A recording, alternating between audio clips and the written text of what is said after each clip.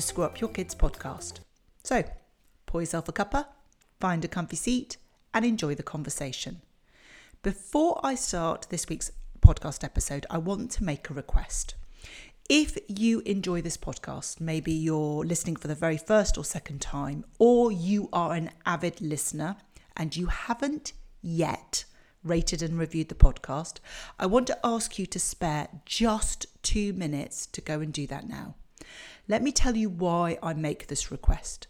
When you rate and review the podcast, Apple or Spotify, depending on whichever one that you listen through, then use these ratings and reviews to make suggestions to other parents who'll be listening to podcasts that this podcast, the How Not to Screw Up Your Kids podcast, might be worth a listen. So it really does allow you and I to spread the love.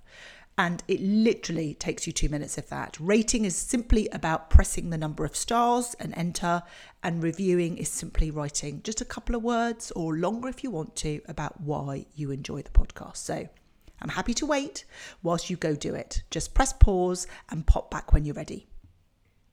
All done? So we can now begin. This is episode 125, and today's episode, Highly Sensitive Children, ? I want to share my thoughts on this personality trait and what it means for children who might be, how best to use this newfound knowledge, although I suspect some of you may already have a bit of an inkling. And I also want to talk about how useful the highly sensitive label is for our children.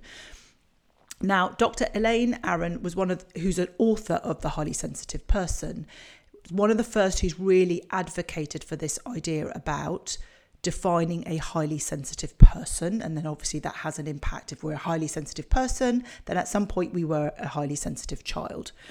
And so what she sort of defines it as someone who has a sensitive nervous system. And our nervous system really is the kind of fundamental part on which we make choices around our behaviours and our emotions. So her idea is that basically a highly sensitive person has a sensitive nervous system and is aware of the subtleties in their surroundings, and is therefore, because they have this sensitive nervous system, they are more easily overwhelmed when they're placed in an environment that is highly stimulating. And that could be highly stimulating in terms of just this sheer volume of things that there are to process. It can be volume, it can be people, it can be just an overstimulation. Elaine goes on to sort of elaborate that compared to other people who aren't highly sensitive, a highly sensitive person spends a lot of time processing and reflecting on their experiences. And of course, if they're in an environment where they have a huge amount of information and they're being bombarded with a lot of information, their nervous system is in overload, almost slightly anxious and panic stricken. And because they're quite reflective, that can often feel overwhelming. And these are some of the common signs and traits of a highly sensitive person from the perspective of Dr. Elaine Aron. I'm going to give you my thoughts after that, but I'm just trying to give you some context in terms of this. So some of the common signs and traits are being a deep thinker, having a vivid imagination. Elaine Aron puts down being introverted. I challenge that on the basis that a lot of her research and a lot of what she talks about then is saying that being introverted is one of the common signs, and yet 30% of highly sensitive people are extroverted. So I want you to consider being introverted as a way that they behave. And remember, when we talk about being introverted, this isn't about being quiet.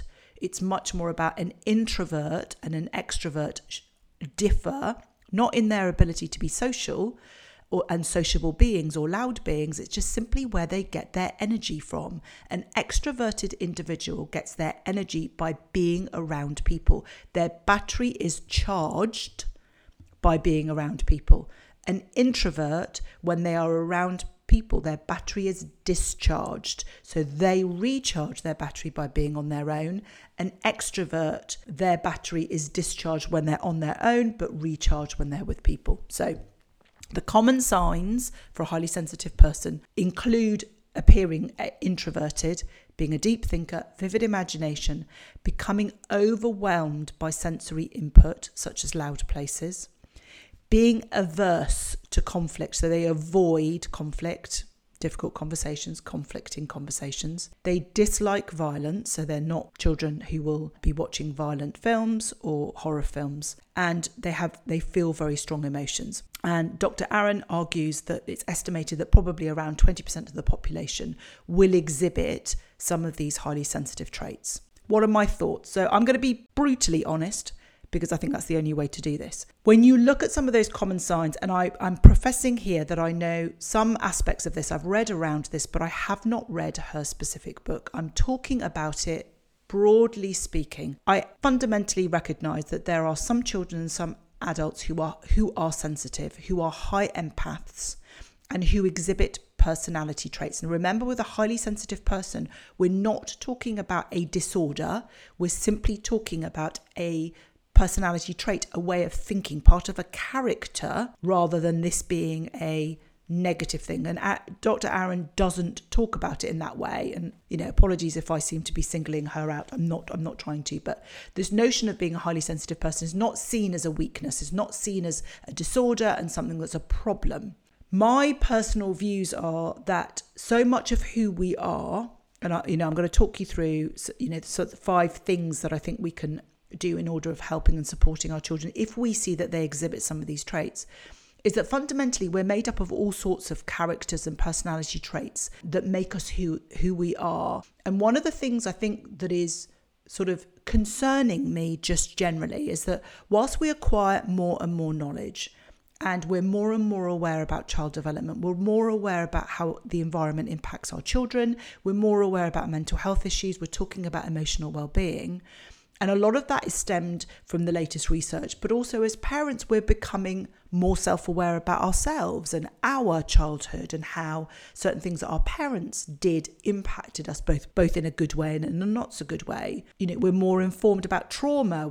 There's so much of that knowledge that has come to us, and that so much more information is accessible. In the past, all of the latest research would have not been available to just everybody. It would have been psychologists that were in academic environments that would have had all of this information. So obviously, as parents, we're able to get hold of this information much more easily, and more books are being published by eminent psychologists who are using language that's much easier for us as parents to be able to access, and also our children.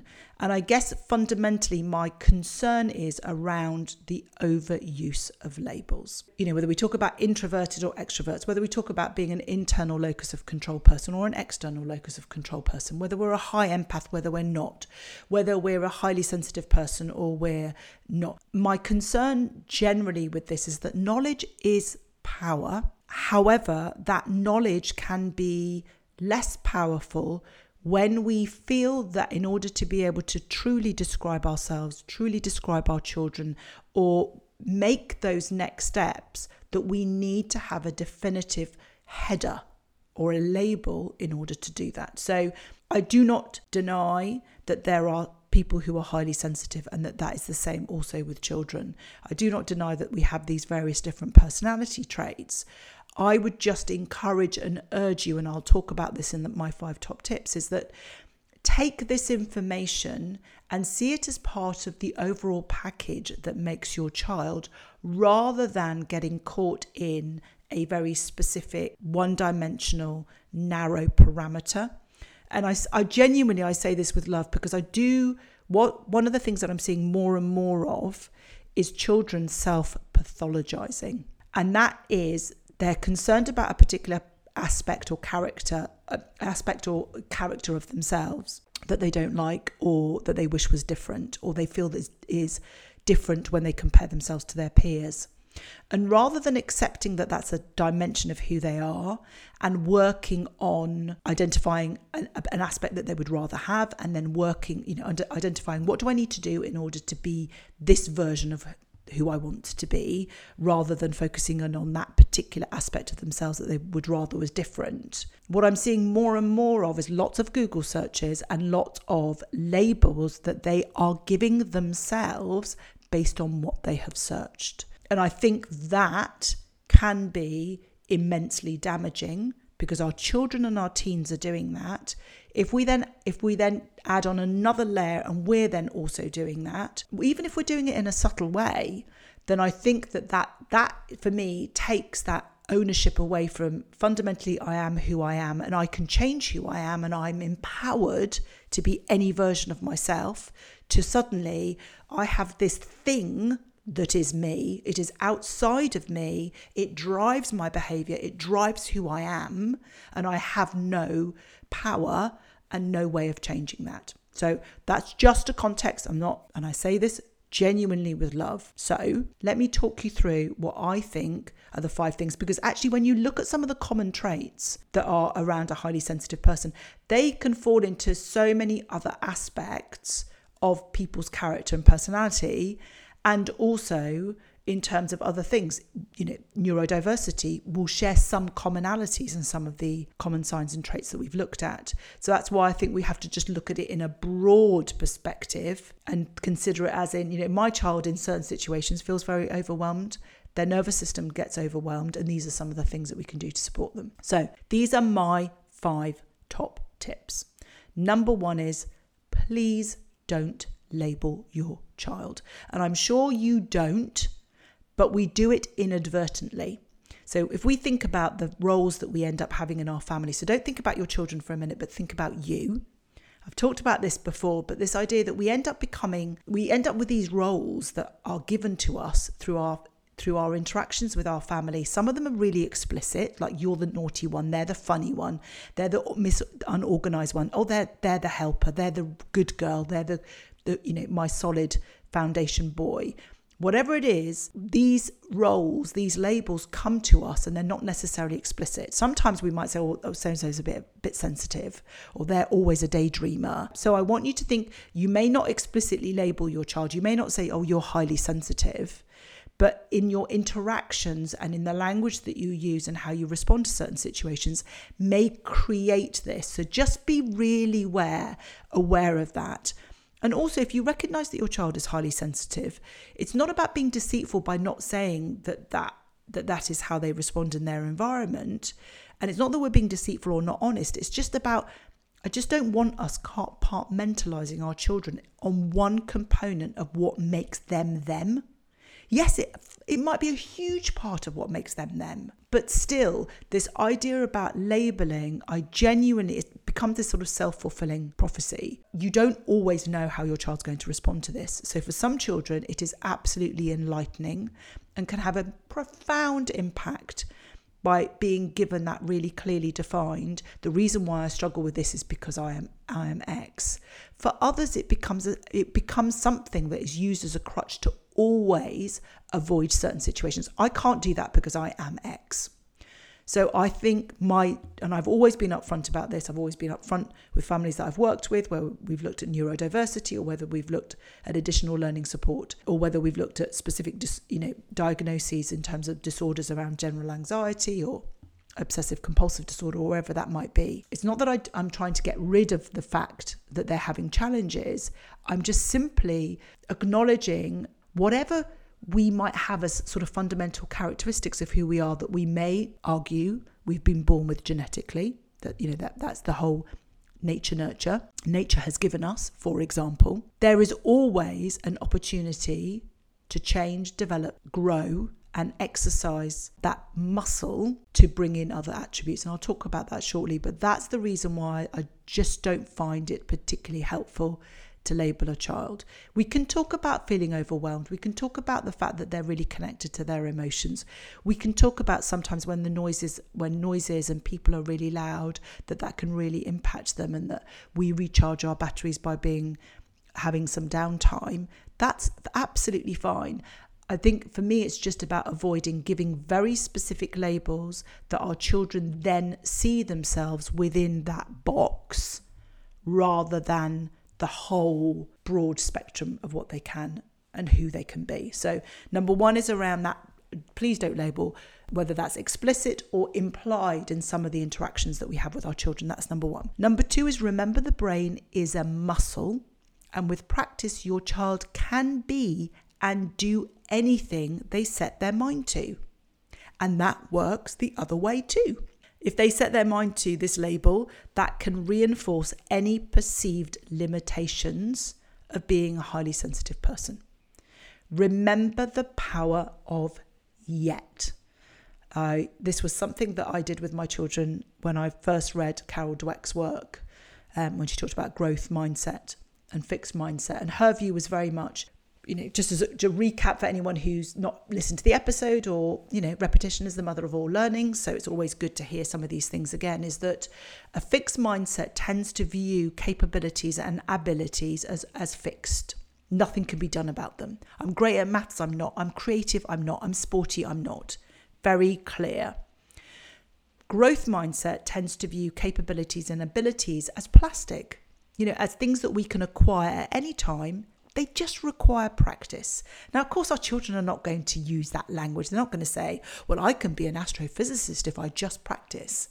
But you'll find what typically happens with children who've got that growth mindset is that they'll just keep trying. They recognize that it is about just giving things a go, and over time that they'll be able to do that. Whereas someone with a fixed mindset tends to be much more rigid and tends to stick within the things that they perceive that they excel at or that they're good at, and then they avoid things or trying things that they feel that they're not going to be able to do. So that's where we get that. The power of yet, the reason why that 3-letter word is so incredible and so powerful, is that when we add that to the end of a statement, it takes it from being an absolute, concrete, inherent part of who I am to creating that space that I could. So, for example, I can't fly a plane. I can't fly an aeroplane. If I add the word yet, it doesn't change the fact that I can't fly an aeroplane, but it takes it from this absolute, this is a character, this is part of who I am, I simply cannot fly an aeroplane, to, at the moment, I can't fly an aeroplane, but I have the option to learn if I choose. And that's what comes when I say, I can't fly an aeroplane yet. And my poor children, I'm sure there are times, and actually they did say, there are times where they probably were quite sick of the fact that I do what I do, but when they would say things like, oh God, I can't do simultaneous equations, I would always add the word yet. So what we're doing here is we're always keeping that kind of opportunity open. And it sounds like I'm being pernickety, but it is massively profound, because the language our children use out loud is only a fraction of the language that they're using in their head. And if that language is always around, I can't, I'm not good enough, this is too much, I'm overwhelmed, then of course, if our brain doesn't know the difference between what's real and what's imagined, if we keep telling it that we can't, I can guarantee you that's what it's going to then end up doing. So it's really important that we pick our children up, not in a kind of unkind way. We're doing it compassionately, and we can have conversations with them about the reason why I keep saying yet. The reason why I'm encouraging you to use that language is because the brain is a muscle, and the more we exercise it, the stronger it becomes. And we talk about that muscle when we're talking about running or exercising or, anything that's physical, but we forget that that muscle also operates in anything and everything that we want to practice and we want to learn. And one of the muscles that we want to exercise to strengthen is the muscle that says I can do anything I want to if I choose, and then I can then practice. So really remembering that power of yet. So it may well be that you've got a child who gets really overwhelmed in loud noise, in sort of loud environments. So I can't cope with crowded spaces yet. I'm working on being able to. Right now it's difficult, but I'm getting there, because we've changed it from I can't, this is part of who I am, to this is something I'm working on simply by adding the word yet. You can tell I'm quite passionate about that one, can't you? All right, so the first one is please don't label your child. The second is to remember the brain is a muscle, and with practice your child can do and be anything they want. The third is remembering that if you're identifying with a lot of these character traits, that this highly sensitive person, highly sensitive child is just one trait, one aspect of who your children are, and we should be encouraging them and also ourselves to see our children in the multi-dimensions which make them who they are, rather than in that one dimension. We're not 3D, we're multi-dimensional, And we often get caught up in this one part of ourselves that we find maybe is limiting, that gets in the way of things that we want to do. We wish it wasn't that way. We forget to then look at all of these other incredible aspects of our dimension that are fabulous, that make us that unique, wonderful, incredible friend, that make us that unique, incredible creative, or make us that unique, wonderful thinker or empath. I really would encourage you, if you've got a child who's stuck in this loop of, I can't do this and it's too difficult, is encourage them that that's one aspect of who they are and an area that they find challenging at the moment that they may see as limiting, but also, and acknowledge that we don't want to sort of dismiss it or diminish how that feels for them. But what we then also want to help them do is that problem solving piece of, okay, well, this is one part of me. Let's consider all the other parts of you. You are that's one, we're multi-dimensional, we're multifaceted. And let's focus on all of the other aspects. So remembering that it's just one trait. The fourth one is about problem solving their biggest challenges and emphasizing their biggest strengths. So if we look at the sort of the signs and the traits that are part of a highly sensitive person, what we then want to do is, if they can then identify which is the biggest challenge that they have, then it's about problem solving. So if, for example, it is that they feel overwhelmed in sort of crowded places or noisy places, and what that's then doing is they are then avoiding going to parties or going out with people, or they're finding the classroom overwhelming. What we can then do is, okay, this is what you're struggling with at the moment and that's what you want to work on. Let's problem solve. How can we help you feel that you're better equipped to manage that situation? So rather than that, this is who you are and that's too difficult, is really help them to look at what are some of the things that we could do to reduce that overwhelm. So it's looking at the aspect of the overwhelm. What is it about that situation that feels overwhelming? So it may well be that your child will say just that level of noise. So we can help them maybe tune into a reduced amount of noise. So rather than looking at the whole picture, we then encourage them to becoming a little bit more blinkered and focusing maybe on one aspect.